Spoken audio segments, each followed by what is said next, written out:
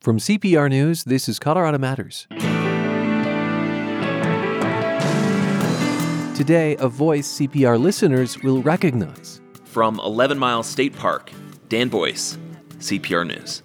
Dan covers the Pikes Peak region and southern Colorado. Today, though, he shares his struggles with mental health. Despite moments of clarity, I was increasingly losing the threads of reality. You'd be in your room or taking a shower in the bathroom and we'd hear you just saying, no, oh no. It was agony. The depression and the obsessing about the depression were a feedback loop, twisting together and driving ever downward. We share an episode Dan wrote of CPR's podcast Back from Broken, which was created by Vic Vela to tell stories of recovery.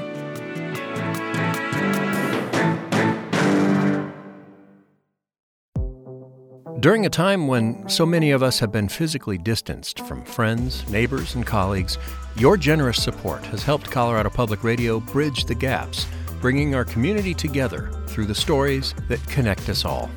Voluntary support is the lifeblood of the content and coverage we all rely on. Thank you for being our partner in making this kind of radio happen for the Colorado community, each and every day. This is Colorado Matters from CPR News and KRCC. I'm Ryan Warner. It is one of my favorite expressions. Be kind, for everyone you meet is fighting a battle you know nothing about. In many ways, that's what the next hour is about. Someone whose voice you hear daily, who fought a battle that most people were unaware of. Dan Boyce is a CPR reporter based in Colorado Springs, a talented writer, an enthusiastic colleague, a bit of a class clown. What many of us didn't realize until recently is that Dan has dealt with bouts of depression for most of his life. And by the age of 30, he fell into a depression so severe it led to a mental breakdown. Today, how Dan returned from the brink of insanity. He shared his story through CPR's podcast Back from Broken. Creator and host Vic Vela turned the episode over to Dan. And we're going to hear it. A note that it contains content that may not be suitable for all listeners, including strong language and frank discussion of suicide. And now, the long, lonely lake.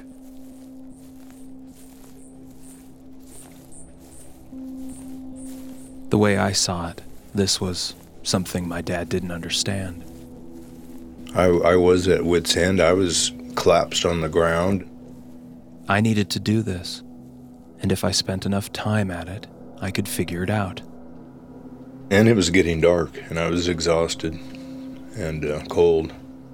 So yeah, maybe that meant pacing around Cheeseman Park, talking to myself. Fine, okay? That's what needed to happen. I'd been chasing you around that park for over 5 hours, maybe 6. Just trying to keep an eye on you. I needed to find that instant. Which moment did this? And Dad, he starts just yelling. To me, it was more begging you to come back to the house with me than anything else. He's going, do you even know what you're doing? Do you even know what's happening right now? He never yells. He was clearly suffering, but he did not get it. I had to identify the moment. That one moment from the past, from my past, that could have stopped my descent. If I only could have changed that one thing, maybe I wouldn't have gone insane.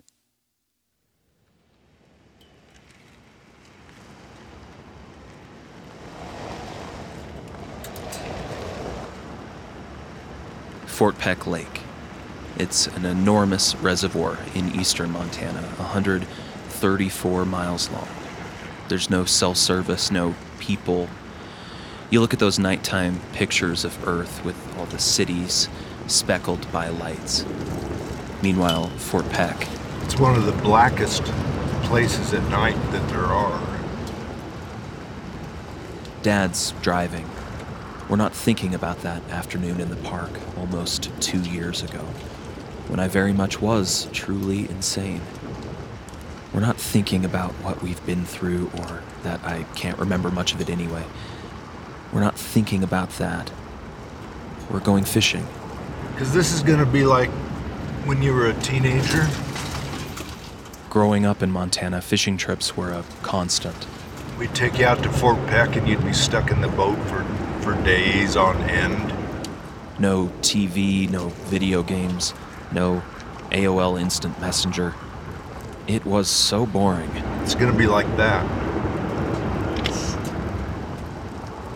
And it's exactly what I want right now, that space.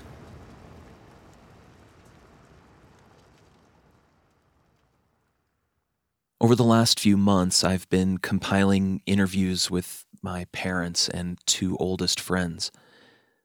I guess I hope this trip will help me process those interviews, reflect on what happened, and reconnect with my father.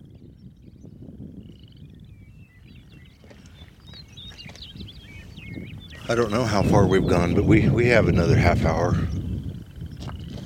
Depression is a demon we share, so it's good to see him out on this land, his favorite region in the world. Everything's okay, no flats yet. Woohoo! We stop at a small pond on the way to Fort Peck. Rough gravel roads and broken sagebrush hills. It is so open. In his fights with mental illness, this place centers him. It's just a feeling of solitude and self-reliance, and it's real important to me.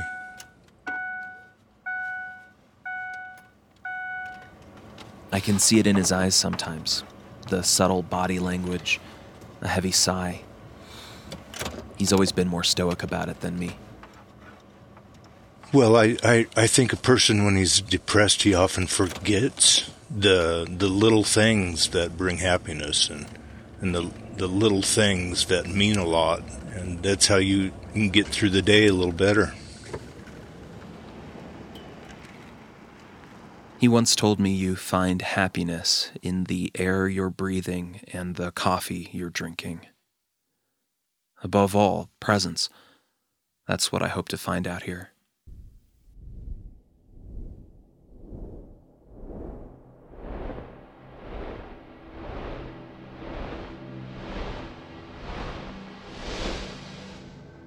In the 6 months before Dad chased me through Cheeseman Park, a swelling tide of sadness crashed into me like it never had. It didn't make sense. Life was going really well.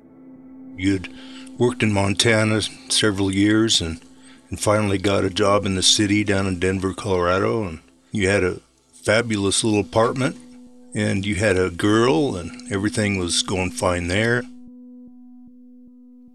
But there it was, depression. Sudden and severe and unyielding. As I tried to describe the feeling to my therapist, he would point out I spent way too much time fixated on what might have led to the depression and almost no thought to moving forward. This tendency would later be summed up in a second diagnosis, a particularly destructive obsessive-compulsive disorder. It wasn't so abnormal at first because we'd just be talking about things and you'd seem to repeat, and maybe we'd talk about the same thing over and over. But as time went by, it became much more focused, and it wasn't so much a conversation as it was just ruminating on words and small ideas. That's the demon my father and I do not share. And that is the demon who led me to the edge of my bed with a hunting rifle in my lap. The action is burned into my mind, sitting at the end of the bed, my hunting rifle in my lap, flipping a coin. Wait, what are you doing, man? This isn't funny. I told the therapist, and he didn't think it was funny either.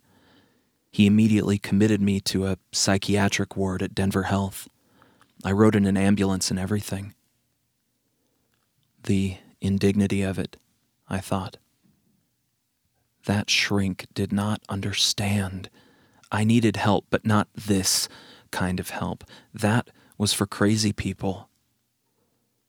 Of course, I wouldn't use a hunting rifle on myself. My girlfriend had already put it in a storage locker. This was just a momentary thought experiment that went too far. I talked my way out of that psych ward in less than a day. Months went by, and my girlfriend no longer trusted I was working to get better. We broke up, and she moved out of our apartment. Dad then moved in, came down from Montana. I barely paid attention. He registered as little more than a shadow.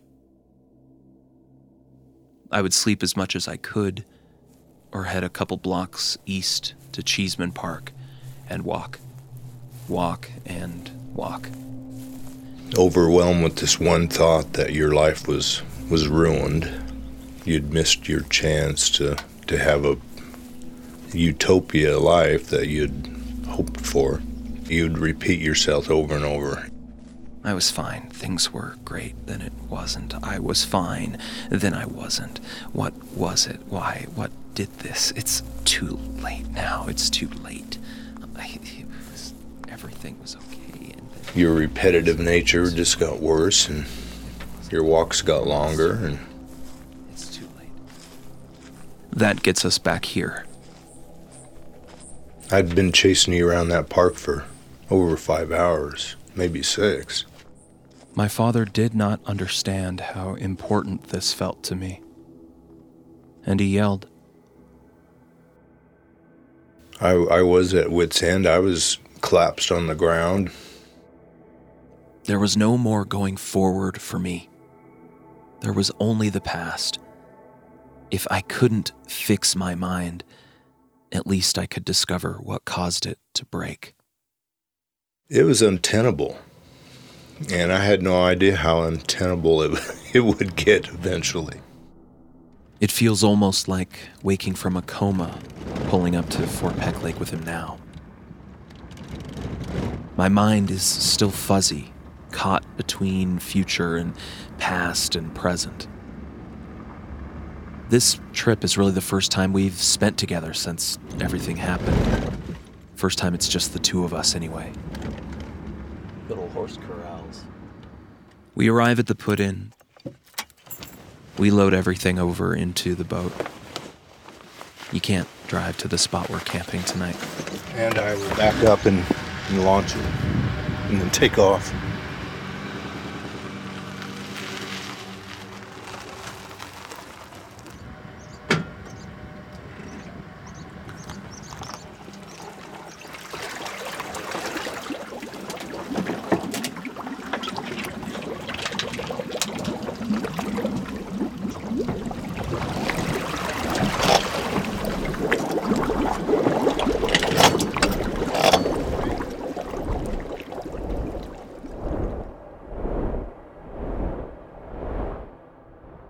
More weeks went by.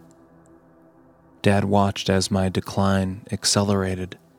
He kept trying to get me more medical attention. His efforts kept going nowhere. I knew that you needed in-house care. You needed full-time psychiatric help. And your insurance company would just flat out saying they're doing everything they can do. And that was once a week with a sociologist or a Psychologist. psychologist. He thought maybe he could figure it out on his own. Maybe he could snap me out of this. He moved me to a different place for a fresh start. You were virtually no help at all, which was shocking. You didn't help box up or carry the boxes. I'd beg you to help me with heavy items, like, I don't know, your bed.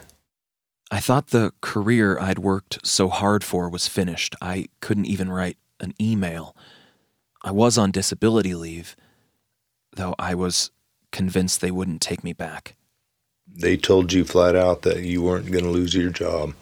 But for every success, there was another setback. And for Dad, his stress was building. His own mood was starting to crumble. Since I'm chronically depressed, I was feeding off of you. And I was fearful to let you out of my sight. It was overwhelming for him. That's my mom. I mean, he had security called on him in a doctor's office trying to get you the help that you needed. Just trying to get somebody to pay attention to him, trying to get somebody to listen to him. I remember this this kind of morning that I had what I guess I could only describe as like a fit of catatonia. It was a morning that we had to go see your sociologist. Psychologist, right? Normally you were getting up on your own. And you were just, like you say, catatonic.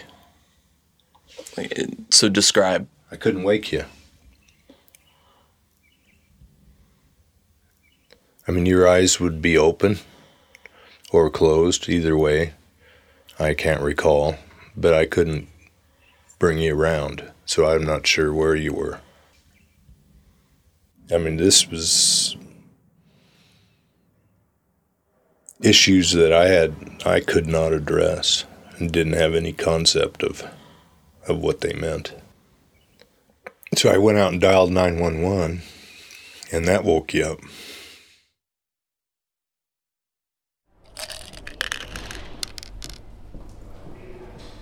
It was the 911 call that convinced my doctors to commit me again, this time for weeks.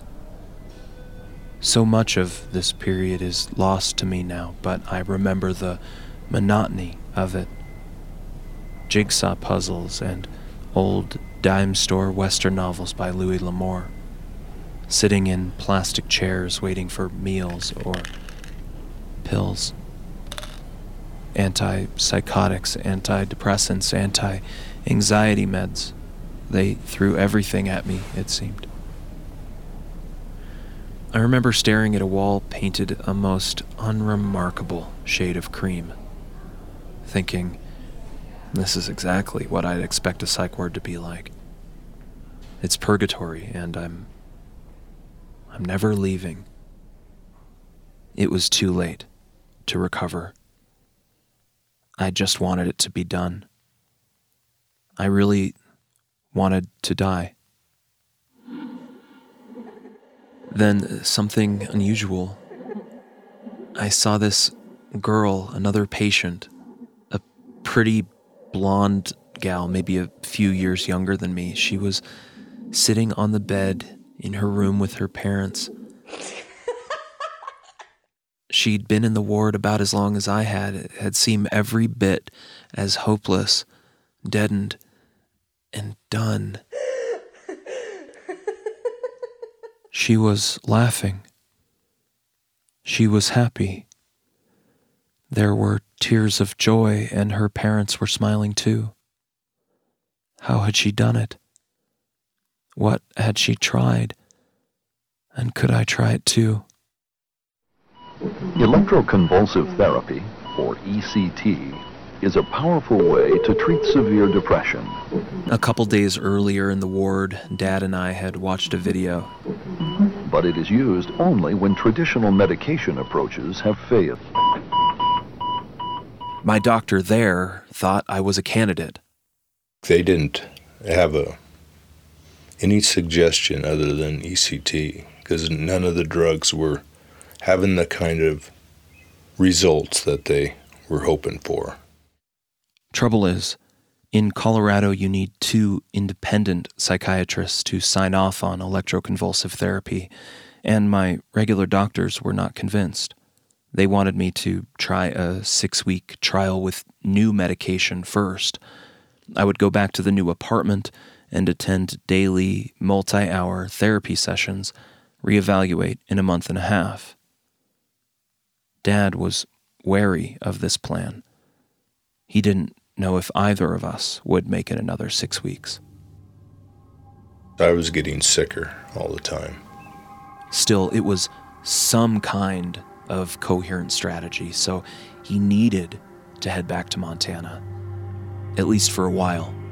So I was in terrible shape at that point.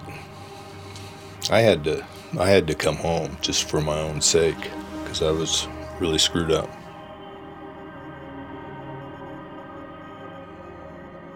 I just felt horrible, like I've given up on you, and I cried half the way to Casper. I mean, that was just hours, because I just felt so bad about leaving you. But you had your friends. John was there more than anybody. They would stop in and spend time with you. I'm John Schmidt.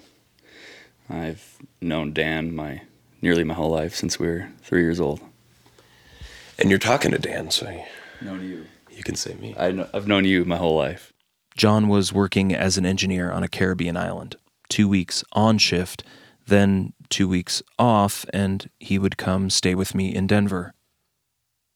It quickly became apparent to John, this new, stable plan, it wasn't helping at all. And there were still weeks left before I could even potentially try electroconvulsive therapy. So you're really starting to ruminate. Despite moments of clarity, I was increasingly losing the threads of reality. You'd be in your room or taking a shower in the bathroom, and we'd hear you just saying, no, no, no, no, no, oh no, no, no, no, no. It was agony. The depression and the obsessing about the depression were a feedback loop, twisting together and driving ever downward. You thought it was all over for you. You thought there was no way you could recover. All was lost. On the weeks John was not there, he still kept in touch about every day. So luckily you were comfortable. Like, you felt at ease enough to reach out to me, but you texted me. You said, I'm sitting outside this pawn shop, and I'm gonna walk in there and buy a gun. You're like, I read how one bullet right to the temple can instantly end it all with no pain. If you or someone you know is having suicidal thoughts, talk about it. You can call the National Suicide Prevention Lifeline, 1-800-273-TALK. The Long, Lonely Lake by Dan Boyce and Back from Broken continues in the next half hour. This is Colorado Matters from CPR News.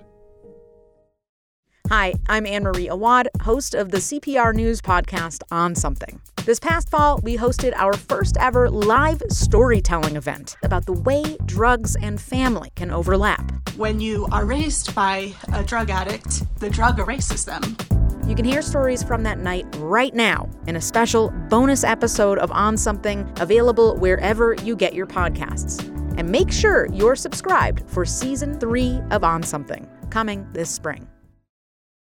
You're back with Colorado Matters from CPR News and KRCC. I'm Ryan Warner. Today we're sharing the story of CPR News reporter Dan Boyce. He opened up about his life-threatening depression in Back from Broken, CPR's podcast about recovery, created by Vic Vela. A note, this episode contains strong language and discussion of suicide, so it may not be suitable for all listeners. We pick up the conversation with Dan's friends realizing just how dire his situation had become. So I learned about the fact that you'd been thinking about suicide from John. That's Colt Gill, John's and my other best friend from childhood. It struck me as a type of situation where you needed to be able to talk to people that you trusted, and if you weren't answering your phone, we needed to actually physically be there to get you to talk. So Colt drove down from Montana. We had been waiting outside for you to answer the door for maybe 20 minutes or half an hour. And then you came downstairs and opened the door, and you had obviously gained 30 pounds or so since that last time I had seen you, which was only 2 months before. And so that scared the hell out of me to see you like that. Your hair was really long, and you had obviously not showered in quite a while. Had a shadow of a beard, but there were patches gone. You had obviously pulled a lot of hair out there. There were just boxes filled with trash, and trash covering tables and the kitchen. All those things flew in the face of who I knew of you as a person.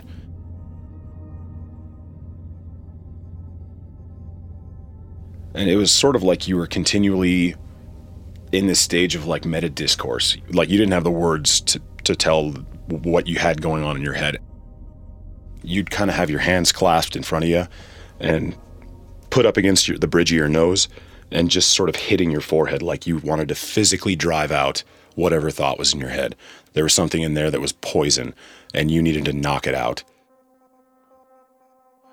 Colt says over days he'd been waiting for the right time to bring it up.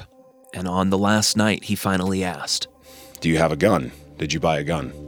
And you said yes. And in that moment, I really wanted to make sure that it was real and that it wasn't a cry for help.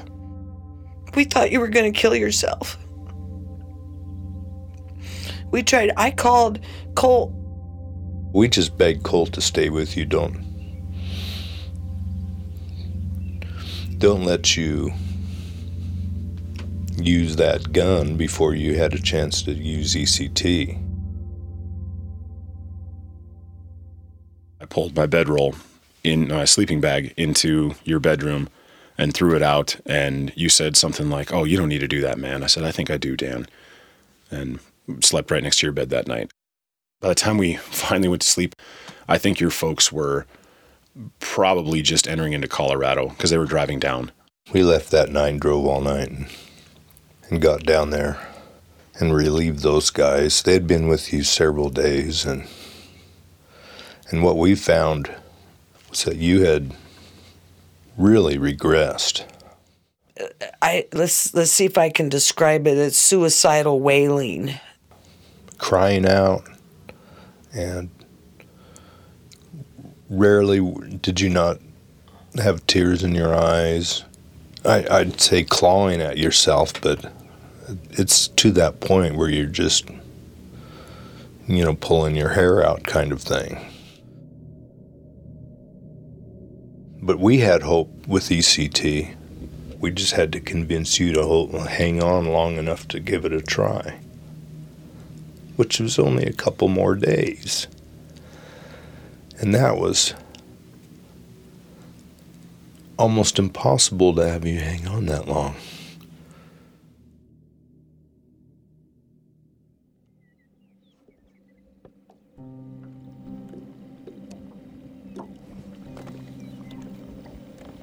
He's really got a lot of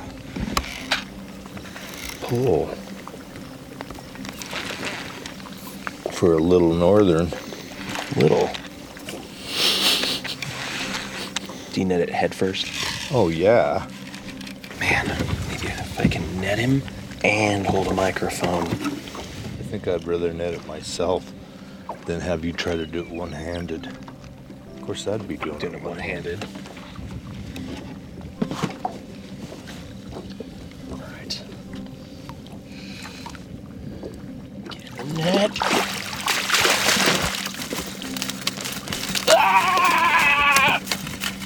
Going right through the net. Oh, God. That can't be good.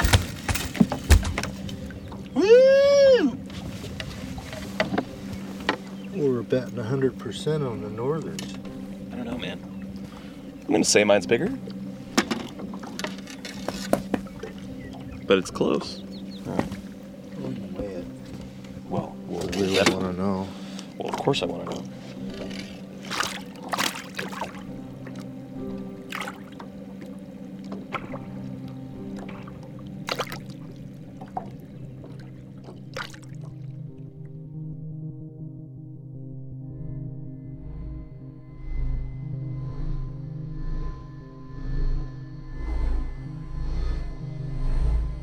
I remember almost nothing from the first time. Maybe a sense of resignation. And when we parked and we were walking you in, it was just the saddest thing. It was like you were on a death march or something. Second floor. Going up. It's a hopeful situation, but the other side of that is that if this fails, we are screwed. I mean, there was nothing left. Can you tell me your full name and date of birth? Daniel Adams Boyce, December 5th, 1985. Plus, we didn't know if it would just take you away from us forever anyway. We didn't know. But I imagine, but part of you thought that, well, maybe that, how much of you thought that you'd already lost me anyway, so why not? Well, absolutely. For that pink bag, you can put all your clothes and shoes in and everything. We can lock it up for you. You take your shirt and shoes off, put on a hospital gown. You keep your pants on, though. Nurses take your blood pressure, start an IV. Anesthesia asks that we just keep all these wires on you, that way they can just plug them in when they bring you back to the room.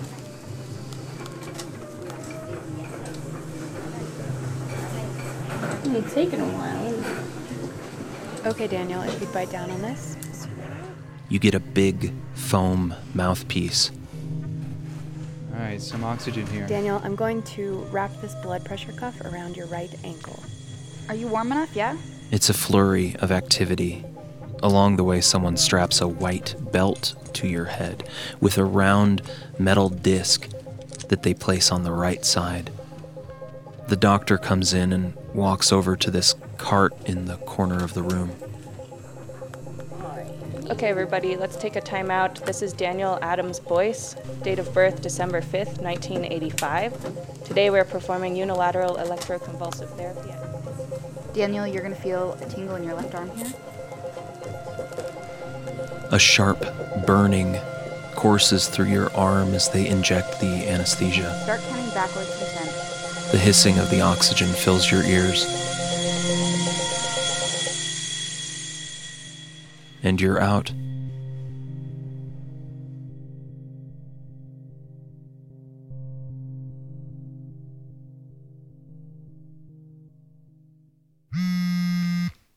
For the first time in almost a year, my phone lit up with a text from Dan Boyce. And I took a look at it, and it just said, I think verbatim, it said, "Holy the ECT treatment, holy." And I texted you back and I said, "Oh yeah? Like, holy huh? What's the deal? Is like in a good way or in a bad way?" And you said, "The suicidal thoughts are just gone." Sorry. It was so, it was really good. So. It was a miracle. You woke up and you were confused, of course. You didn't know where you were, and there's finally a smile on your face. There was finally a glimmer of hope. You were 100% different. You were laughing, enjoying the fact that your memory wasn't complete. You're actually enjoying that you had gaps in your memory. And so you were just playing around with that. It was remarkable. It just cleared the clutter out of your brain in one treatment. And then it requires follow-up treatments to make it permanent.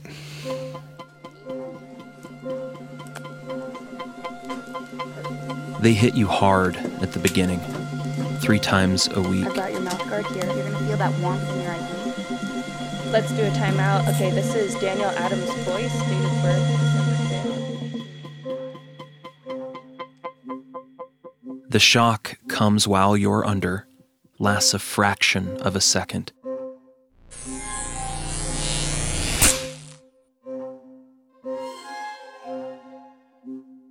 It initiates a seizure. Your jaw clamps on the foam mouthpiece.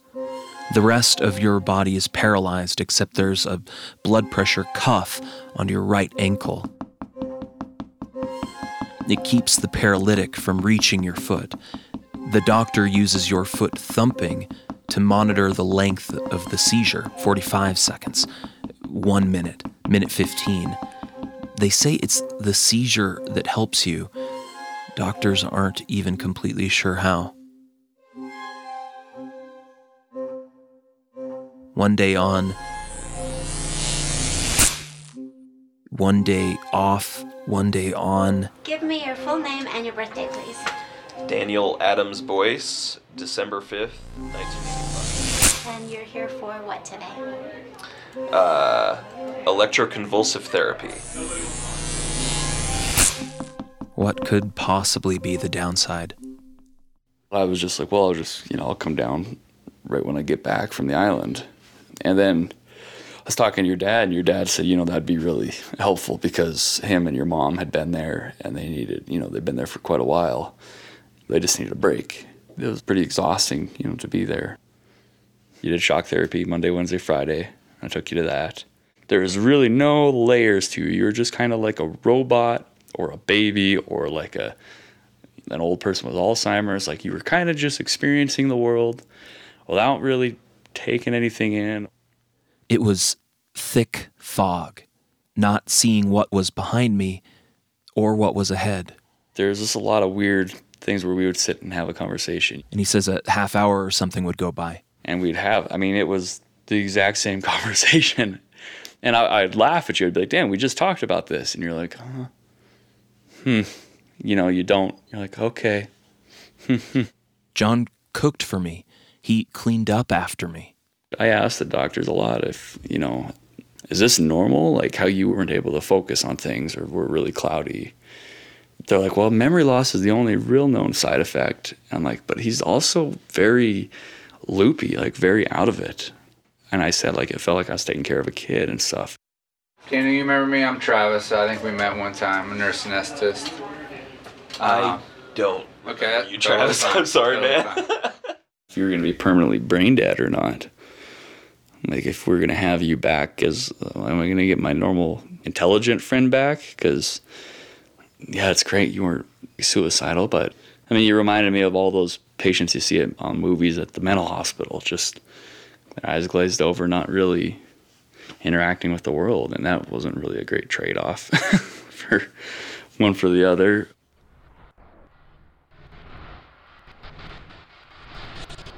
One day on, one day off. The days between appointments increased. The fog consumed more. Daniel, I have this mouthpiece for you. This is Daniel Adams Boyce, born December 5th, 1985. Normal, I know that you probably gave up a lot of who you are in terms of your memories from the treatment and side effects. It was a miracle. Okay, Daniel, bite down on this. You're going to feel a burning. Let's do a timeout. This is Daniel Adams. I want you to There's count down. really no layers. You probably gave up a lot of who you are in terms of your memories from the treatment as a side effect. The same way you have to cut somebody open to perform surgery, and you're going to have a scar.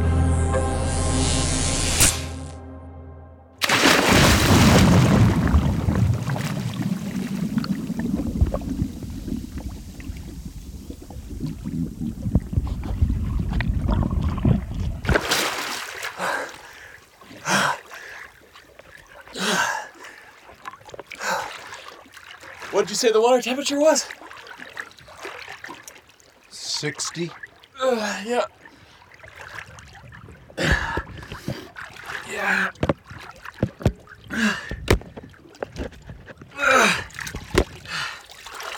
Yep.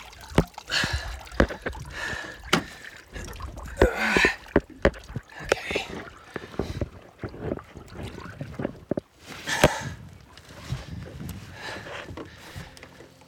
Okay, that's good. No, you should do it again. Okay.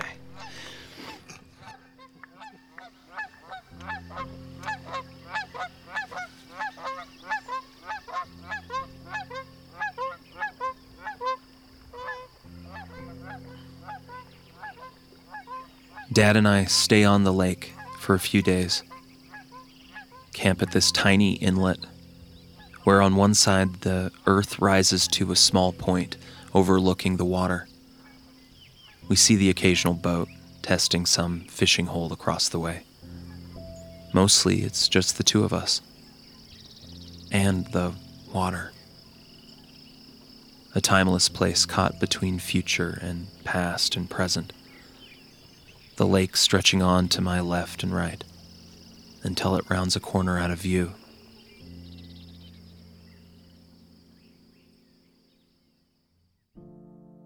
I used to describe the period around my 17 shock treatments as one giant black hole, though a much better analogy is Swiss cheese.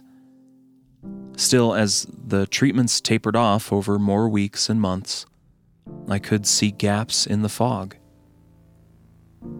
It's been almost a year since my last one. Am I still depressed? Yeah, I feel it. But it's totally manageable and stable. Adding in medication and those ruminations have quieted to whispers in my mind. It's funny, I've had these situations where I'll be with friends reminiscing about something from way back and I won't remember it, and they'll say, Dan, you were the one who always used to tell that story. I can't help but wonder, did I forget that on my own, or is that from the treatment? Is my ongoing memory, is that worse than it was? Have I always been so forgetful?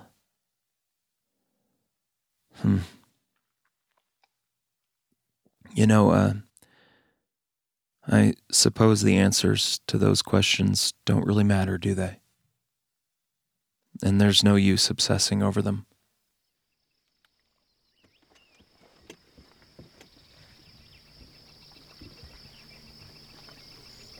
It's about sunset on that point overlooking the lake. My dad's down in the boat, cooking some of the day's catch.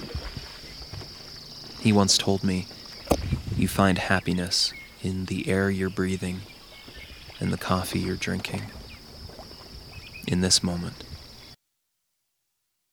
Right now.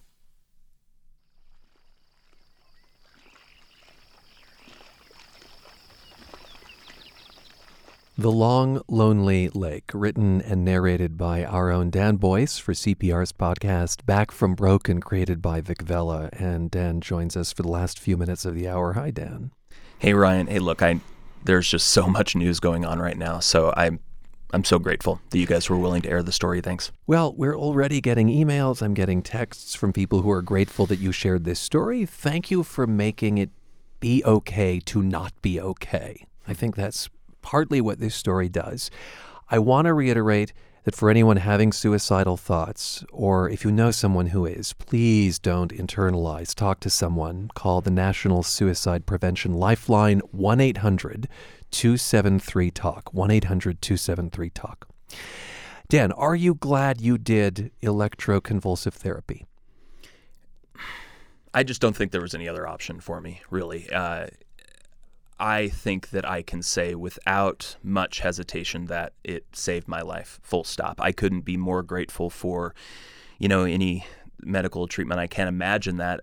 Though I will say, and it's important to have this caveat, that it isn't cool, all right? This experience isn't cool. It isn't fun to go through. It's an extreme option. It's an extreme treatment, which is why it's used so sparingly. But for someone who is really at the end of their rope, the way that I was, or if for someone where other medication just isn't having any effect, it can just be extraordinarily effective. You put it so starkly in the podcast when you said it initiates a seizure. I hadn't heard it described that way. Yeah.